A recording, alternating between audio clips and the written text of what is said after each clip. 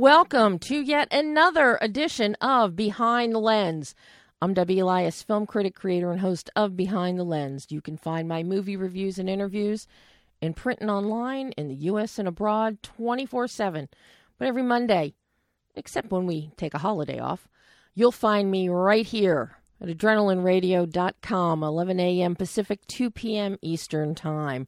And of course, last week we were off for Labor Day so that my wonderful engineer Pam did not have to labor on Labor Day, even though I'm sure she was laboring at home as I was. I was actually doing interviews and screenings on Labor Day. But welcome. It's September. We are in the thick, starting with award season, and we've got Toronto is going on film festival. Telluride just ended. LA Film Festival is coming up starting on the 20th. All of you know LA Film Festival is my great festival love of the year and has been for the past 25 years. So all you publicists out there, I will be doing my annual must-see festival films column. But if the films you're repping have any chance of making that column, I need your screening links. You know how to find me. You've got my email. Hit me up. I'm very excited about some of the films I've already seen that will be in LAFF this year.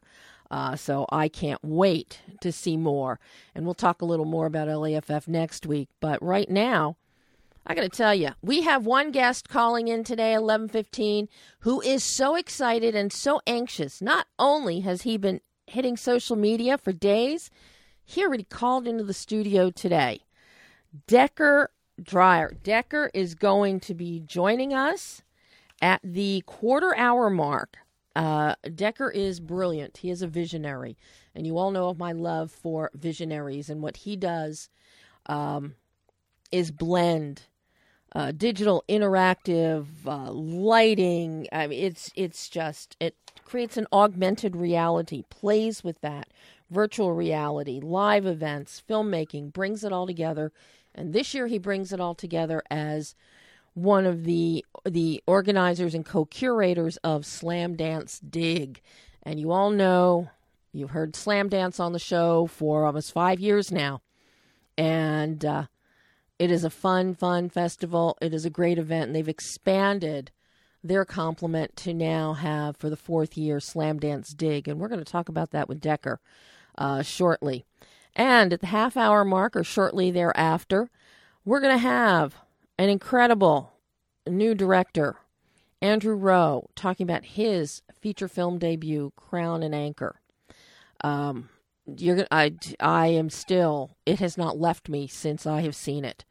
It stays with you. It's intense and it's fascinating. But first, how about hearing a little bit from Pierre Morel, director of Peppermint. You know him best for his work with Taken with Liam Neeson. Now he gets behind the camera for Peppermint, Jennifer Garner's new vehicle.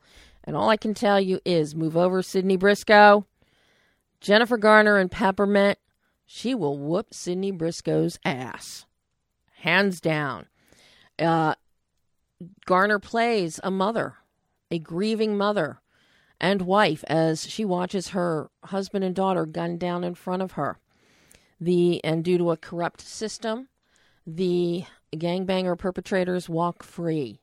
She then goes on a quest and disappears for 5 years, training and turning herself into a lethal weapon. And then she's back on the scene for the anniversary of their death. And it is look out, everyone, everything. But her mortal enemy, who she believes is her mortal enemy, is drug dealer, cartel leader, named Garcia, played by none other than the wonderful Juan Pablo Araba. So Let's take a listen to my conversation with Pierre Morel as we talk about action, cinematography, sound design, color. It all explodes in a good way with Peppermint. Wow, wow, wow.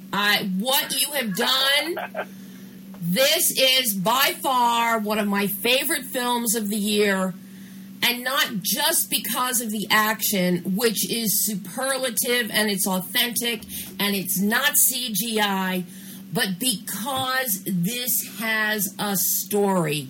This is not a cut and paste action set to action set to action set.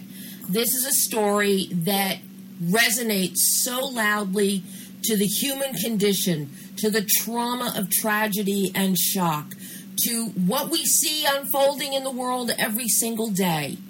Yep. You have done an amazing job, Pierre. Oh, thank you so much.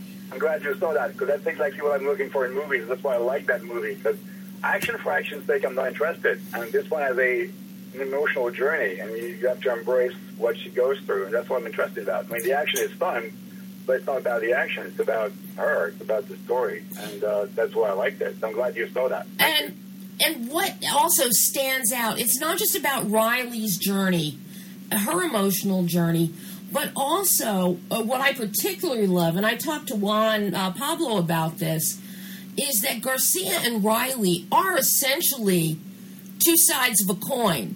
They are both very methodical in what they do, how they plan things out. But they are both immensely concerned about family. And he just happened to go, one route, she's gone another route, and while what she's doing is as illegal as what he's doing, she expands from the single focus of for self, and starts protecting the homeless communities and actually becoming an avenging angel. And to watch those paths and then see how they deviate, set against everything. Brilliant is the only word I can use, Pierre. Oh my gosh! Thank you. I'm blushing. I'm in my car on my own. I'm just blushing. Something so key in the construction of Peppermint is your work with David Lanzenberg, your cinematographer, because something that he does these beautiful cinematic films like Age of Adeline, but here you're merging the visceral nature of the action with his stylized lensing. So I'm curious how the two of you collaborated to come up with the visual tonal bandwidth that we see, because the film is very cinematic. Your night shoots are exquisitely done. And there's no word for the Pinata Party store. That's just off the charts. Yeah. Well, it's a great location. But it's fun, because when I started, because I never worked with David before. This was the first time collaboration. And he worked with Lakeshore before. That's how we met. Basically introduced him to me. But I saw all his cinematography, which has nothing to do with action. He never did action stuff. And that's exactly what I was looking for, because action I've done before as a DP before myself, and as a director I've done a lot of actions. Shooting actions is kind of like not the issue. What I wanted was someone who would bring a different image to what you expect in action movies, basically. And his sensibility was exactly what I was looking for. So that collaboration was we had long discussions about how it should look. I wanted to stay away from what you would usually see in an action movie, which is sometimes overdone, I would say, and just let him do his thing so that he would portray L.A., because actually we shot L.A. for L.A., and we shot those parts of L.A. that we usually don't see, which is, the gritty and the Skid Row and the homeless and all that downtown that people usually don't see in L.A., and bring it to what he saw in that, because we didn't want to do the postcard L.A., basically. So I think he did really great. I was so happy that he agreed to this movie with me, because he brought his sensibility, which is not an action movie cinematographer sensibility, and we just did our thing together. It was extremely pleasant, and the result I was I mean, I would shoot with him anytime again, basically. We got along so well. I think those two styles mix really well together. Well, and I agree. And, something that really stands out with the camera movement itself, there's a great lyricism and grace to how the camera is moving that really mirrors the fluidity that Jennifer brings to the physicality of Riley. I found that really interesting. Instead of going against the grain in shooting, the two of you went with the actual physical flow. Yeah. Well, once again, that's what I try to do. And we didn't do I'm very instinctive, and so is he. We're very instinctive cinematographers, I think, him and me. And we just wanted to not overcut and have a action style, but just be as much as possible with Jen, who did most of the stunts herself and the fights, but also all the emotional things has to be long, slow shots. You don't need to make it. If you overcut something, it becomes fake. Mm-hmm. If you fake things, you make the audience feel it. And since, once again, this movie was not about the action, it was about her. It was about life. It was about humans. And I wanted to be with Jen and take my time with this as much as possible. Mm-hmm. That dictated where we shot. How beneficial is it with your background in cinematography when you are planning out a film like Peppermint in terms of what, be it storyboarding or shot listing, in terms of what you want your visuals to convey? I don't know. I'm not a big storyboarder. I use storyboards only as a tool to communicate with all the other departments, whether it's the camera department, the VFX department, the stunt department, just so everybody has the same language. But it's not necessarily what I'm going to shoot. I storyboard stuff, and once on set, I do something else. It's just a tool of communication. It's not. These movies, because you're shooting real people, it's not CGI heavy. You don't need to plan so much in advance. Every shot has to be storyboarded. It's all about getting everyone to understand what the action is going to be, basically. So in this particular case, that's exactly what we did. I mean, I did some storyboarding sessions with the DP, with David, and we came with kind of agreement on what the style would be, but we never shot exactly what was planned. Mm-hmm. Well, we did to an extent, but not specifically shot by shot, because we didn't need to. I mean, you need to be flexible.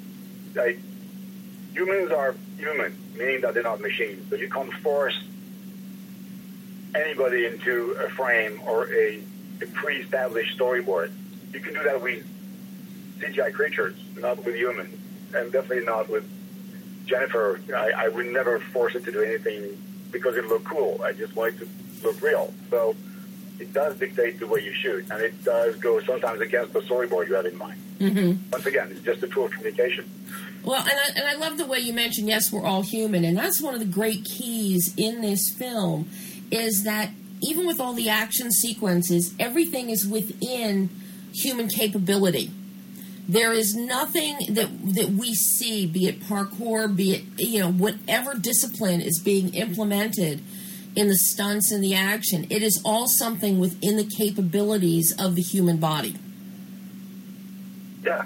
I mean, I love, as a spectator, I love the over-the-top action movies. I love Chinese movies where people walk on ceilings with cables, but it doesn't apply to this story. Right. It doesn't apply to this soccer mom. I mean, whatever she trained for, she would not be walking on ceilings. So I think it's also very important, because if you cross that line, then you lose every credibility. You lose that moment, that reality, then you lose the emotional.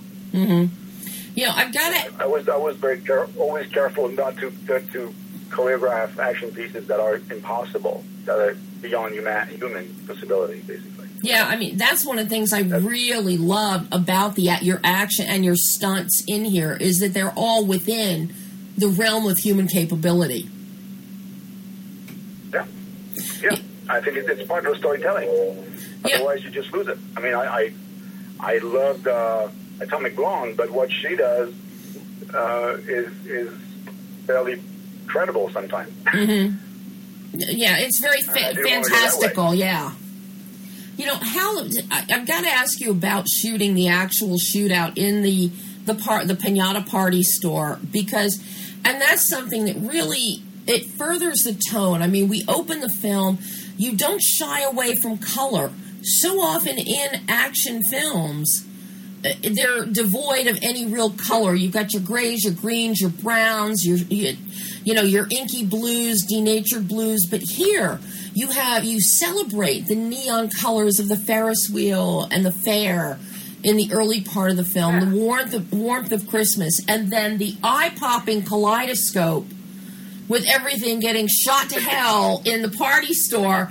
So you've got neon pinks and purples and turquoises and yellow and orange just exploding everywhere. And then you carry that through into exteriors down on Skid Row with sun shining. You have a visual lightness and use color here that we don't normally see in a quote-unquote genre film like this. Well, that came naturally. I would say I didn't plan on this, but literally when I was looking for locations, stumbled about that piñata store, which I completely ignored. I mean, I didn't know there was such a store. And actually, I discovered this old block, which is down in Olympic in downtown, with like just rows and rows of like piñata stores. And I was fascinated by those crazily colorful, saturated colors everywhere. And it's like, wow, this is the tone of the movie I want. And then we try to not go to the saturated trend we usually use in action movies, but go with that. Yeah, that's Los Angeles. It's I don't know how to express it, but yeah, it has that saturation. It has that realistic color. Mm-hmm. It's warm. It's lively, not a dead place. And even the fact that it took place at Christmas actually helped, because we put as much green and red as we could in there, so it has to be Christmas. It's also part of the horror, if I may say, of this whole story. It's like it is at a moment which should be a happy, celebrating moment with all those colors, and it becomes a terrible, what happens is awful, like horrible. Right. The contrast between this horrific story and that, like, joyful red and green and blue, like, holiday mood is collides and creates something, I hope. And also what it And there's still a little bit more Pierre Morel, but you're going to have to find out about that on BehindTheLensOnline.net. But right now, I am so thrilled to have the wonderful Decker Dreyer with us. Hello, Decker. Hi, thanks for having me. Well, I am so thrilled. You know, one of your partners in crime, Peter Baxter, has done, I don't even know how many of our shows talking about Slamdance over the years. But you're talking about a very unique aspect of Slamdance. Slamdance expanded to become Slamdance Dig. Wow, I am blown away by the whole idea of this digital interactive gaming celebration of interactive media that you and Peter have put together that extends the creativity of what we've come to know in Slamdance into a world of augmented reality, virtual reality, interactivity, live events, and putting it all together. This is just, it's magnificent. Where did you come up with this idea, Decker? Well, it actually it wasn't an idea. We originally started about 4 years ago under the direction of somebody named Darren Williams, who was a real driving force in creating the Dig event. And, of course, Peter and the entire Slamdance organization has been involved in it since then. But really, we think of it as the evolution of the film festival. Slamdance is most known for the festival that we hold in Dark City every year. But for the last couple of years, really, we've been approaching it as more of a holistic arts organization that does a ton of work here in Los Angeles. We have all the ArcLight screenings that we do on a regular basis and really support our artists year-round now from programs like Dig and other things that we're involved in. So we see it as a natural extension into what all of these creators are making in a variety of media. It's sort of the island of misfit toys of festivals. It's like all this great digital artwork and interactive art that doesn't really fit into the program of our festival or really anywhere else. So we're very excited to be holding it. I mean, I just think the whole idea is, fantastic. And you yourself, you are a pioneer in immersive media. I mean, you're a writer, you're a director, you're a producer, you're an artist. You were creator of Illusion on Demand Network, a sci-fi channel, and you have always been known for bringing physical, digital, and non-conventional things together. I mean, and you're no stranger to Slamdance. I mean, you had, back in 2002, you had your short film premiere there. That's right. It was one of the first films. It was called Closed Circuit, and it was actually a project that was commissioned by Miramax, and so it was kind of a strange thing to come into Slamdance, that way as a filmmaker. Way long time ago when they were just starting to do like their online shorts and their digital kind of programs, and I've really stayed the organization, at least from the ethos of like for artists, by artists. So I just am in love with what they've been doing for decades now, and I'm happy to be a part of it. And when we started thinking about how to expand the program for Dig this year, I'd actually been involved in Dig a little bit over the last 2 years.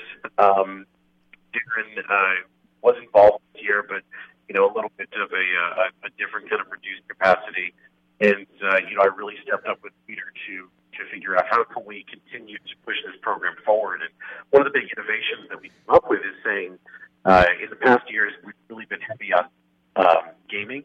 Mm-hmm. And we decided to open this up to things like interactive theater and things that you wouldn't normally think about in a show that was traditionally technology focused. But I think the idea of interaction was really what I latched onto with the program. We're seeing so many immersive theater productions now, like Sleep No More in New York and things like that. And there's a whole class of creators who are using technology and combining that physical in the same way that I've been doing in my work.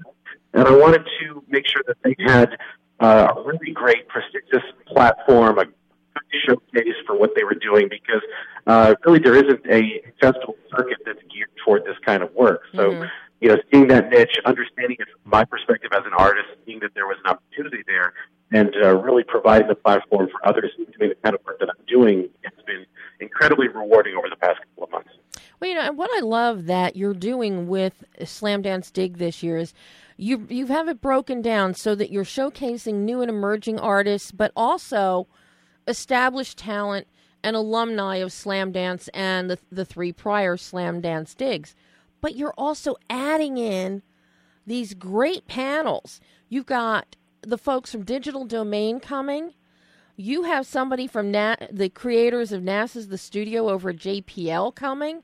You're really amping up your game here this year to really blend technology and art together in a new creative platform. How did you go about culling down and developing the panels that you're going to be having? Well, the panels were something that Peter and I started talking about very early, and really a lot of the panelists have come together from sort of my personal network of living in that interactive, immersive, experiential media world. I've recently been exposed to the studio at JPL, which you mentioned. This is a part of NASA that creates all of these great pieces of artwork that communicate data that NASA is bringing in. And I don't just mean like, retouching photographs and things from Hubble or whatever. They're actually building these giant interactive art sculptures that have like real-time sound and lights and all kinds of things that are tied directly to live satellites. And it really is a blending of technology and information and artwork. And so I actually have another friend who runs a place here in Los Angeles called Lost Spirits Distillery. Now, what do you think is connecting a distillery, a whiskey distillery, and NASA together? You know, on the surface, not very much, but the Lost Spirits Distillery has created this Willy Wonka-style tour that's become very famous all over the world, where you have boat rides and all this technology and different stuff that explains their process of molecular distilling.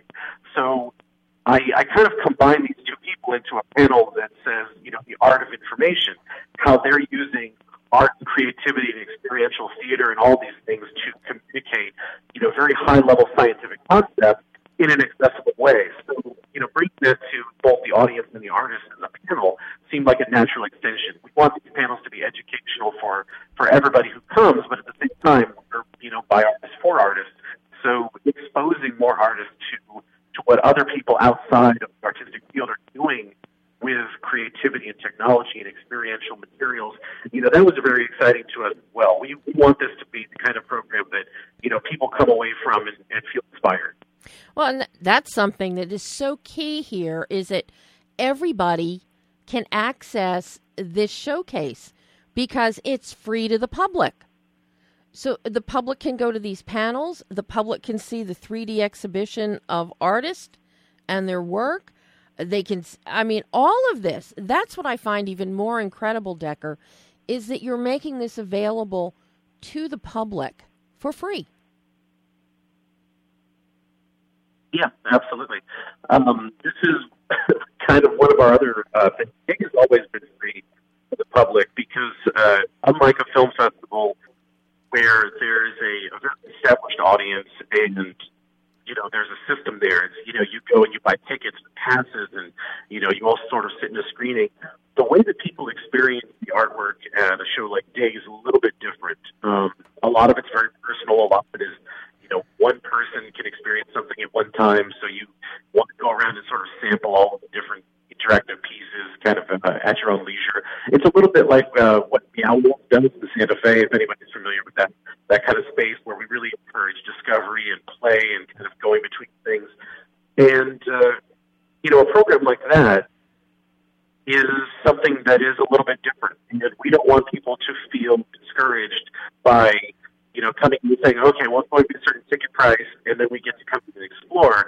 We want to be able to open this up and get as much exposure for the artists as possible. So really Dig in the last couple of years has been a tremendous platform for all these creators because people are willing to take the chance and come in and see their artwork and experience it in a way that they might normally not want to engage with an artistic project because, it's more of an open kind of an experience. So we really want to maintain that free to the public kind of stance where it's sort of a tenet of what we've been doing.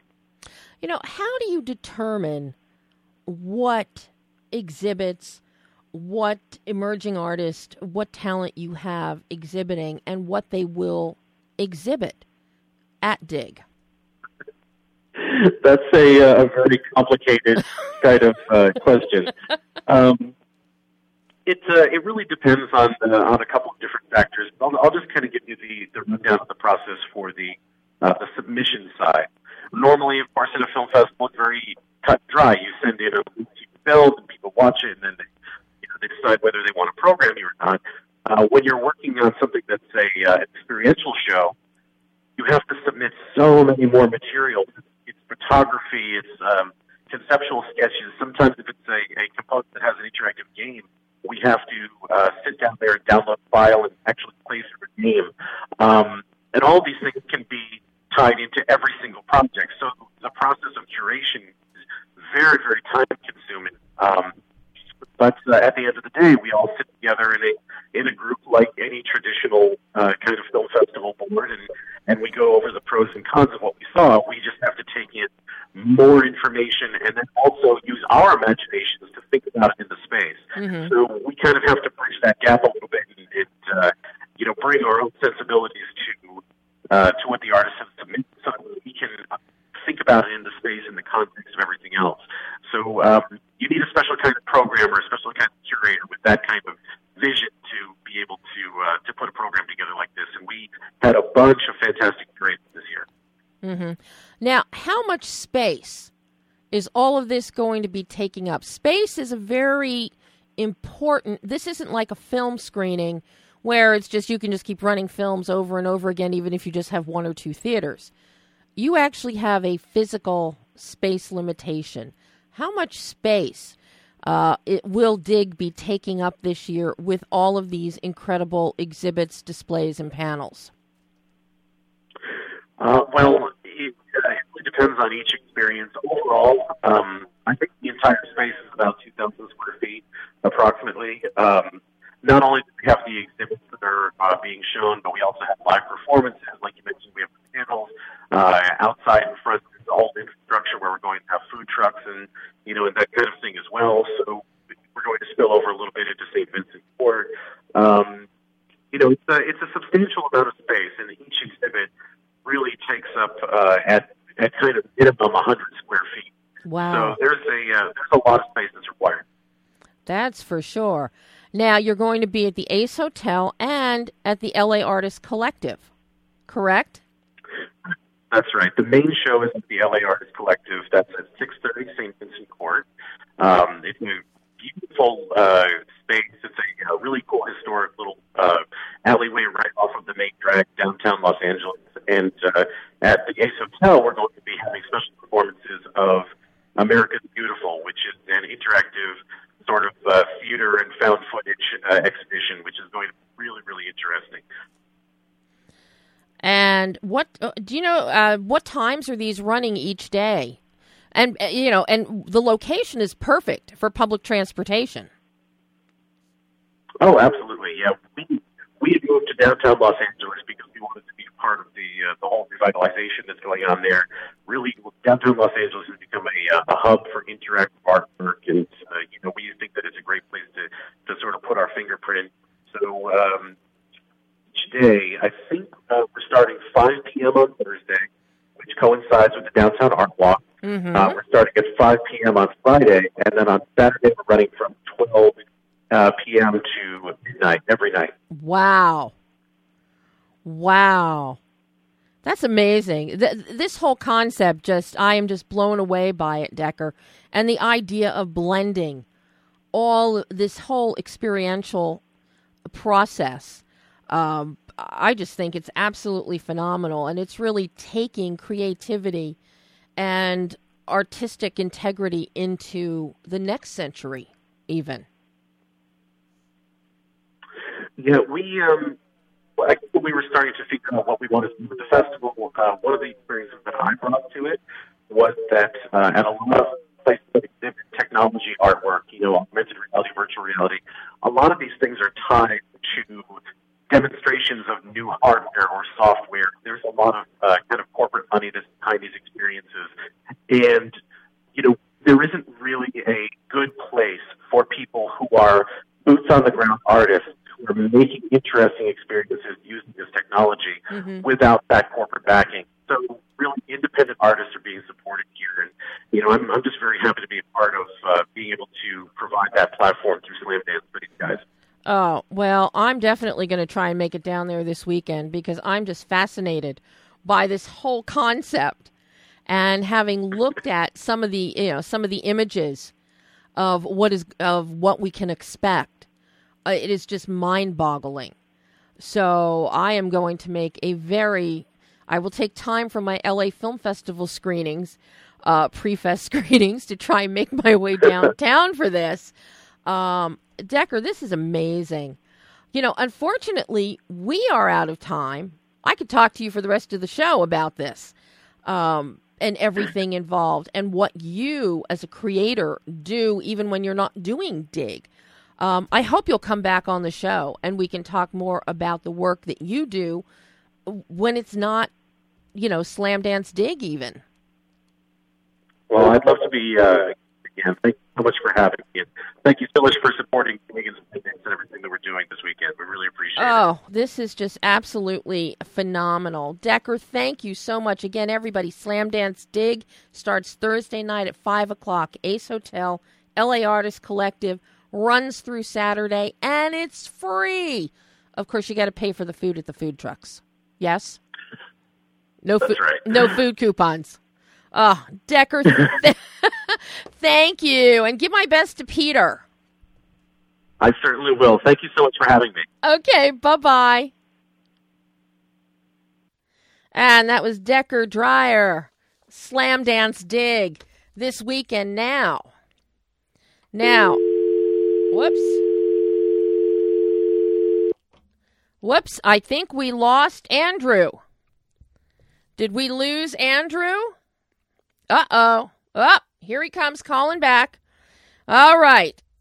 Now we're going to move onward. We're just having so many technical issues today. Do we have him back, Pam? Let's find out. We're finding out. This is the beauty of live. Uh-oh. What are we doing? Oh, okay. Now I can bring him live now? Okay. And now I am so thrilled to welcome a very talented filmmaker, and I am so happy I have now had a chance to see his work. Andrew Rowe, welcome to Behind the Lens. Oh, thank you so much for having me. Oh, my God. Andrew, Crown and Anchor, I was riveted. It is smoldering. It is a slow burn. It is an amazing character study of two individuals and a very specific community. You've actually got a three-pronged character study here, with the community being a study of its own. And the performances that come from your two lead actors, Michael Rowe and Matt Wells, are amazing. Michael, of course, is just, his intensity, he is riveting as he is stoic, he is calm, he is quiet, he is very unemotional to the emotion that's happening around him. And it is just, it gives you chills watching Michael in this film. I mean, really wonderful, wonderful job on the entire film, Andrew. Thank you so much. It's so great to hear. You know, tell all the listeners, tell them what Crown and Anchor is about. And a big thing that I want to know is the whole tie-in of how you selected punk music as part of the track for this story. Yeah. Well, it was a way to figure out the characters because I was trying to figure out who these two people were way back into their lives so that I could kind of write and have them be just kind of talking to me. Mm-hmm. And I just, one day it hit me that they would be in the punk scene. It just made sense, and kind of had two different ways of having that punk music manifest. There's two different, there's different tracks of punk music. One is messy and you drink a lot, and the other one is, straight edge and you don't drink and, very buttoned up. And I just thought that was a great way to get into the characters and kind of have a score to the film. So it really helped with writing, and then it really helped with editing too. How did you go about developing the actual story? Because here we have Jimmy, who is a cop, Danny, who, as we see him, he's gotten into drugs, he's dealing, he is a mess, he is a train wreck. But it is the past that has determined who the paths that these two guys have gone down. And you really set up, there are two sides of a coin, really, as you tell this story. So I'm curious how you went about developing them and creating the world in which they live, this community that they live in, because you have a very timeless kind of mobster sensibility to it. Yeah, well, we wanted to make the film where we all grew up, which was St. John's, Newfoundland in Canada. And I kind of wanted that place to just seep into the story. And as far as them being two sides of the same coin, that was something I've always wanted to do, have two people who are kind of opposites, but also they're halves of the same person. And so I really wanted to explore what happens when two different people kind of express childhood trauma in two different ways, and how it kind of never goes away, and it clouds everything you do, and the past is always pushing up on your present. Mm-hmm. And that was something I'd always wanted to write, and this seemed like the perfect chance to do that. Mm-hmm. How challenging was it developing these characters? Because it's not just about Jimmy and Danny. You've got, Jimmy's father, Gus, played by the amazing Stephen McHattie. Then you bring in Robert Joy, who has been around forever and ever. I mean, I remember when he was doing bit parts back on Moonlighting with Bruce Willis and Sybil Shepherd. He was in Suddenly Seeking Susan, right? He may have been, but I mean, he's been on just about every cop show known to mankind. He's been on Alias. He's done comedy. Everybody Loves Raymond. Same thing with McHattie. I mean, McHattie goes all the way back to, I remember when he did Beauty and the Beast with Ron Perlman, back in the 90s, right. 89 or so. But then he's done comedy, Seinfeld, and then he's done dramas, Walker, Texas Ranger, played opposite Selleck in Jesse Stone. And then, of course, my favorite performance of McHattie's was the film Pontypool, which is just, that blew my mind. Oh, it's great. Oh, I saw that 10 years ago, it was still fresh just before it got distribution deal. And that blew my mind. I was forever a Stephen McHattie fan. I was already a fan. Oh, he's amazing. But you get all these guys and you give every one of these characters such depth. Nobody is just in the periphery. You fully develop all of your supporting players as well. And that's rare to see. So I'm curious how challenging it was for you to not just develop so succinctly Jimmy and Danny, but then Doug, Gus, and all the other characters that make up this world. Yeah, it was about mapping out the whole family's history and figuring out what had happened throughout these past two generations and how everybody related to each other, just so that I could focus on the two leads. But I had to understand why they were the way they were, and so I had to understand the people in their lives. And so it was really about mapping out this huge history. There was enough stuff to make a TV series, really, that I had to kind of think of. But then I had to kind of funnel it into just hinting at a lot of it. But it did give a lot of depth, so that it worked out that way. Now, it was always your intent to direct this, correct? Yes. So as you were writing, I'm curious, were you also designing your visuals in your head or storyboarding alongside? Because your visuals are absolutely gorgeous. What you and your cinematographer, Adam Penny, do, you've got color, you have texture.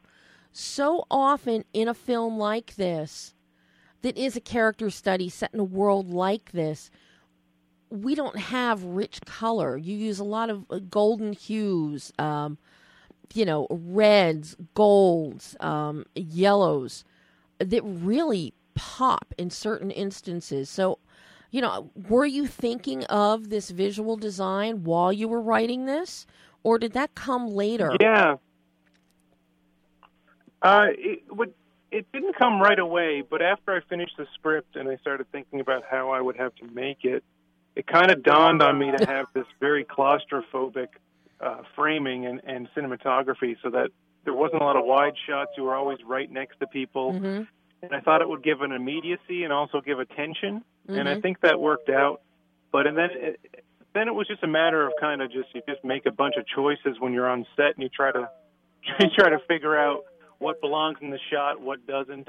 I don't really storyboard. I more so make notes about kinds of shots. Mm-hmm. And then it's just about getting there and just seeing on the day what's happening, and you kind of trust your gut. Well, but yeah, it was always going to be really claustrophobic. Mm-hmm. But it doesn't feel claustrophobic. You have it to the point, and your editing is really well done to keep this slow burn going. But you never really feel, there are moments you feel like you want to escape, but then the performances are so riveting, you don't want to look away and you don't want to leave. And I found that to be very interesting. Yeah, it wasn't about making the audience feel claustrophobic. It was kind of about figuring out a way to visually accentuate the characters. Mm-hmm. And they're trapped by their genetics and by their circumstances, and Danny's case where he lives on an island. And so it's just about having the visuals suit the characters, because the characters are driving the story. And so that's kind of where it came from. And it wasn't meant to make the audience feel any more trapped or claustrophobic. It was just a matter of making it super focused on these two characters so that you're really in their world. Because, I mean, I'm sure you've seen plenty of movies where the claustrophobia for the characters osmotically transfers to the audience in so many cases.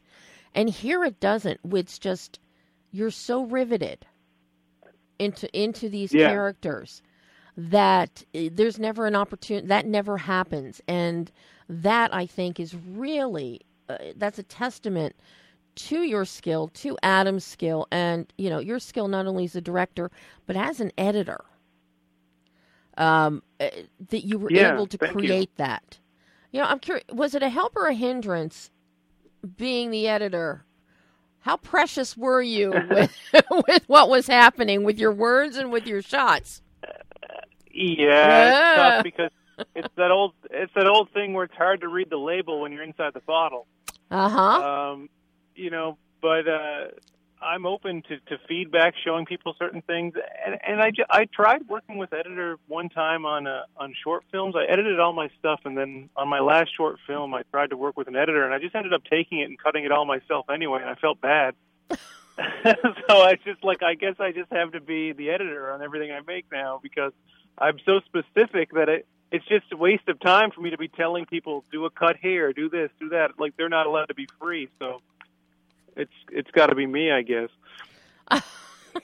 Did that help you or not while you were shooting? You know, because Tyler Perry has his insane manner of working, and because, you know, he's editing, he's directing, he's in it. It's like when something happens, he can capture it, and he knows in his mind where he's already going, where he's going to be cutting, and sometimes he can shave off, okay, now I don't need to do this scene that I was going to do, because in his mind he already knows, okay, I can cut here, I can do this, I can do that. Were you experiencing any of that? Knowing, you know, was that informing you as you were actually in the thick of it directing? Yes, because we only had 15 days to shoot the movie. And so there was some times where we'd shoot a scene from a certain angle and we'd only shoot half the scene, because I knew I'm not going to ever show this angle for the other part of the scene. Like, I'm already editing in my mind. And there was other things, too, where it'd be like, you know, we're going to shoot just this one little bit here, and then we're going to put the camera here and catch the next bit. So that I had to really save time. So it did help that way, because I'm pretty sure if an editor had gotten the footage I shot, they would have thought I had no idea how to make a movie. Now, did you shoot this in chronological order, or did you bounce around? No, it was all bounced around based on availability of the actors. So the first week we shot everything with Natalie Brown, who plays Jessica, and she's great in it. And we did all of her stuff the first week. And then that felt like we'd made it our own movie about that family, right? Because she felt like almost like the star, because she was in everything we shot that week, and then she was gone, and we had to start picking up other stuff based on when McCaddy could come and Robert Joy's availability. So it was really all over the place, and it's kind of a miracle it came together as well as it did. You know what I find really interesting is that most filmmakers, when they're up in Newfoundland, they're up in British Columbia, they take advantage of the beautiful scenery up there. You didn't. You don't.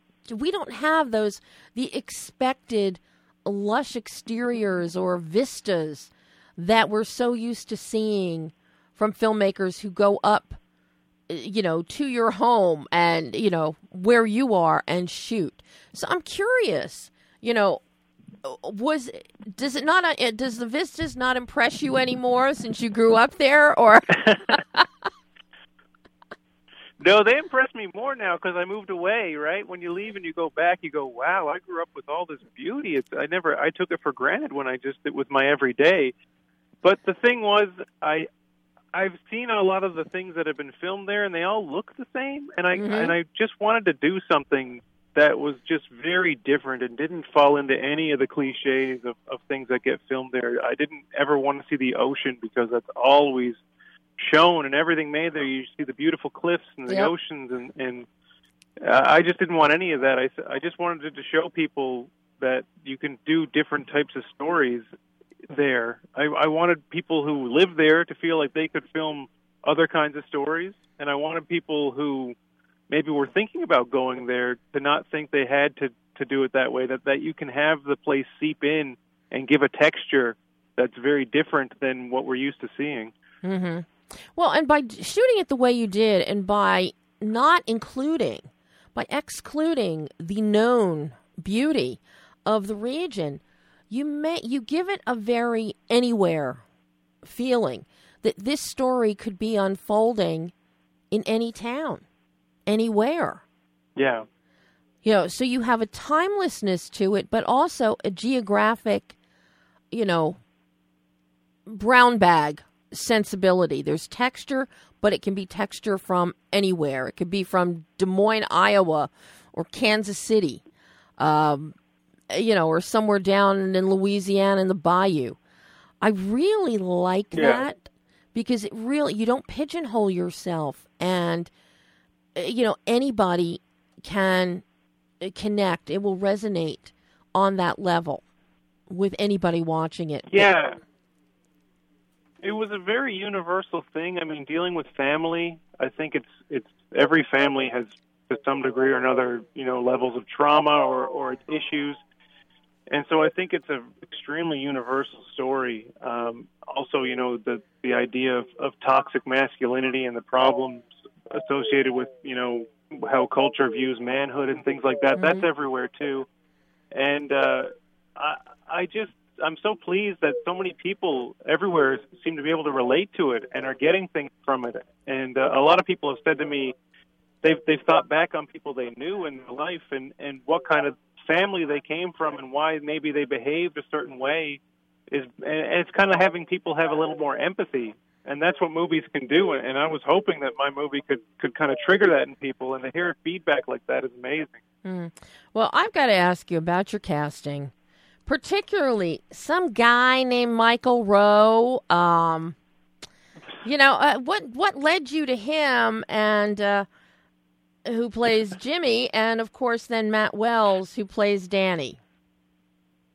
Well, they brought the movie to me as kind of like a concept of something they were trying to do together as actors. Michael's my brother, and Matt is his best friend. I've known Matt since I was about 11 years old. And Matt had been writing a script for a long time, about 2 years, dealing with his own family issues from his mother's side of the family. And he showed it to me for notes, and I gave him a lot of things that I thought he could work on with it. And he kind of went away and talked to Michael about it. And Michael said, "Why don't you let Andrew like take a crack writing it from scratch and just tell him what you wanted to do, and then see how that goes." And thank God he let me do that. And one of the key things was I had to have two characters that they could play, because they had been developing it to have decent acting roles. Because it's so hard to get roles as an actor that you're excited by. Mm-hmm. And so I was able to write to what I knew about them. Michael's intensity and certain things about him that I know, having known him my whole life, and certain things I know about Matt, knowing him for 20 years. I could really tailor these roles to parts of them that I knew they could really deliver excellent performances. Mm-hmm. Well, I mean, Michael is just riveting. Watching him be so... Yeah, he's very intense. So unemotional, so intense. Of course, he does get emotional at a certain point. But, for 98% of the film, he is just unflinching.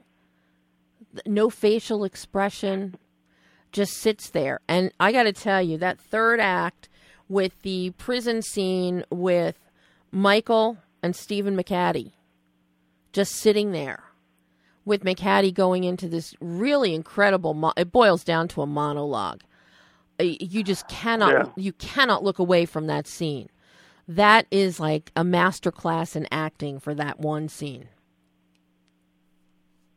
Yeah, that was an incredible scene to film. Like, while it was happening, we all knew this is special, especially seeing McHattie I mean, his eyes and his intensity is just, it's out of this world. I could hardly keep eye contact with him when I would be directing him because he's so intense. I wanted to just start crying. Yeah. Because it's just like, you know, it's hard to look a guy like that in the eye because he's got these steel blue eyes and he's hard to read because they're so intense. Mm-hmm. At least with Michael, you know, he's my brother and he had that same look on his face, but I'm so comfortable with him. But that, what I wanted to have happen with that scene was Michael's face doesn't change. His expression is what we've seen. But as we get more from his father, every time we cut back to him, we see that face a little different. Yep. It's a little sadder. He had no chance. And we get more pieces of the puzzle, and we just feel so sorry for his character. And he's just, you know, he was never going to be okay from where he came from, and we know that now. And you know, it's this interesting thing with editing. When I was editing it together, where you cut back to the same facial expression, but it reads differently because of the information we got in between, and that was really fascinating. Yeah, no, it's just, I mean, that one scene, without a doubt, is my favorite scene in the movie. It's one of my favorite too. It really just nails you to the wall. I mean, just incredible. So what was this learning curve like for you? Because this is your first feature. You've done shorts. This is your first feature, writing, directing, editing. What was that learning curve like? It was pretty crazy. I had made short films, but I think the longest script I ever made was 15 pages. And I think on the first day of filming with this, we shot 16 and a half pages. Oh, God. So I had already shot something longer than I'd ever made on the first day, so then it was uncharted waters after that. And it was a little bit scary beforehand because you're responsible for a lot of money and a lot of people working on it, and this is a much bigger deal than a short film. But once we started, the pressure never got to me. It was just fun. You have so many decisions to make that you can't kind of stop and think about the big picture. You're so focused on details that you get lost in it. And I love that. I can't wait to make another one. But I must say, before we started, I was a little bit nervous about, I don't even know if I can make a feature film. I hope this goes well, you know, because it's a completely different animal. Gee, that's something to think about after you already have guys like Robert Joy and Stephen McHattie signed on. Yeah, you know, that's the other thing. These guys, they've got over 120 credits each on IMDb. They've seen it all, and I'm like, geez, they're going to think I'm some like Bush League amateur. Like what? I don't even know what they're going to think of me. I hope I look like I know what I'm doing here. Well, the end result proves that you did know what you were doing, Andrew. I mean, you really did an amazing job with this film. You know, so now what did you personally learn about yourself that you, with the making of going through this whole process of making Crown and Anchor, what did you learn about yourself that you can now take forward into your future projects, into your future directorial efforts? Well, it's a confidence level in trusting your instincts, because a lot of this had to be made on instinct because the time was so small to shoot things. Some things we only got one take of. And so you just got to, you know, this proves to me that I have an instinct for understanding what to do with a film and having things cut together. And so that can give you a level of confidence that you can problem solve quickly and effectively. So if I get to shoot another feature and if I have twice as much time, I'd like to think that you know, I can lean on this experience and kind of have the confidence to know what I want and know what I want to do and tell other people that, you know, no, this will work, trust me. Because sometimes you want to say that and you do say it, but you're like, oh, geez, I hope they do trust me. I hope I said that with enough confidence that they think I know what I'm doing. And now I think that I will have that moving forward. So now where can everybody see Crown and Anchor? I know it's opening in... Go ahead. Yeah, it's in Long Beach Theater. Yeah, I think it's playing at the Long Beach Art Theater in September 12th, so a couple of days. This week, yep. It's currently at the Plaza Theater in Atlanta, playing there for this week. It's playing in St. John's for its third week now. So the people there have really taken to it. Yeah, it's in the Cineplex Theater there in the mall, and I'm so happy it got extended to now its third week because people keep going, and word of mouth has been good. I think people are really happy to see a different, darker story set in their hometown. Mm-hmm. So that's great. And then it's playing in Oakland and Detroit and lots of different places over the next month and a half. It's playing in Brooklyn on October 24th at the Nighthawk Cinema. People can go on crownandanchorfilm.com and look up where it's playing, all the screenings, and they can also follow us on Twitter and Instagram and Facebook, and all the info is there. Well, Andrew, I can't thank you enough for joining me on Behind the Lens today. This has been a real treat to get to talk to you, especially after seeing this film. And I actually told your publicist, and she'll tell you that I told her this, that repping you on this film, repping this film, is one of the best films she's ever repped in 20 years that we've known each other. Oh, wow, that's amazing. Thank you so much for saying that. A job well done. You've got, technical polish. Your production values are high. Your performances are incredible. What you get from everybody, but particularly from your brother Michael, followed closely behind by Matt. Not meaning to create a rift between the besties, but, I just got to say, Michael's performance is indelible. And it stays with you after you see it. Andrew, thank you so much. I'll make sure to tell both of them that. Thank you so much. I hope you'll come back on the show again, and I hope you get to do another film very soon. Yeah, it looks like I might have something going very soon if everything comes together, and I would love to come back on. You have an open invitation, my friend, anytime. Okay, thank you so much. It's great talking to you. Thanks, Andrew. Bye-bye. Bye. And that was Andrew Rowe, Crown and Anchor, crownandanchorfilm.com. That is all the time we have today. Next week, we have another jam-packed show for you. We're going to have director Leon Lee joining us, and then the director of a new film, 5 Weddings. So, until then, don't forget Slam Dance Dig this weekend, downtown LA, Ace Hotel. Crown and Anchor opens this week as well in limited theaters. And for those of you across the country, Pick of the Litter. Guide Dog Puppies. Go see it. It's opening all over the country, wider every week, and you get special appearances by dogs. So, until next week, I'm Debbie Elias. This is Behind the Lens.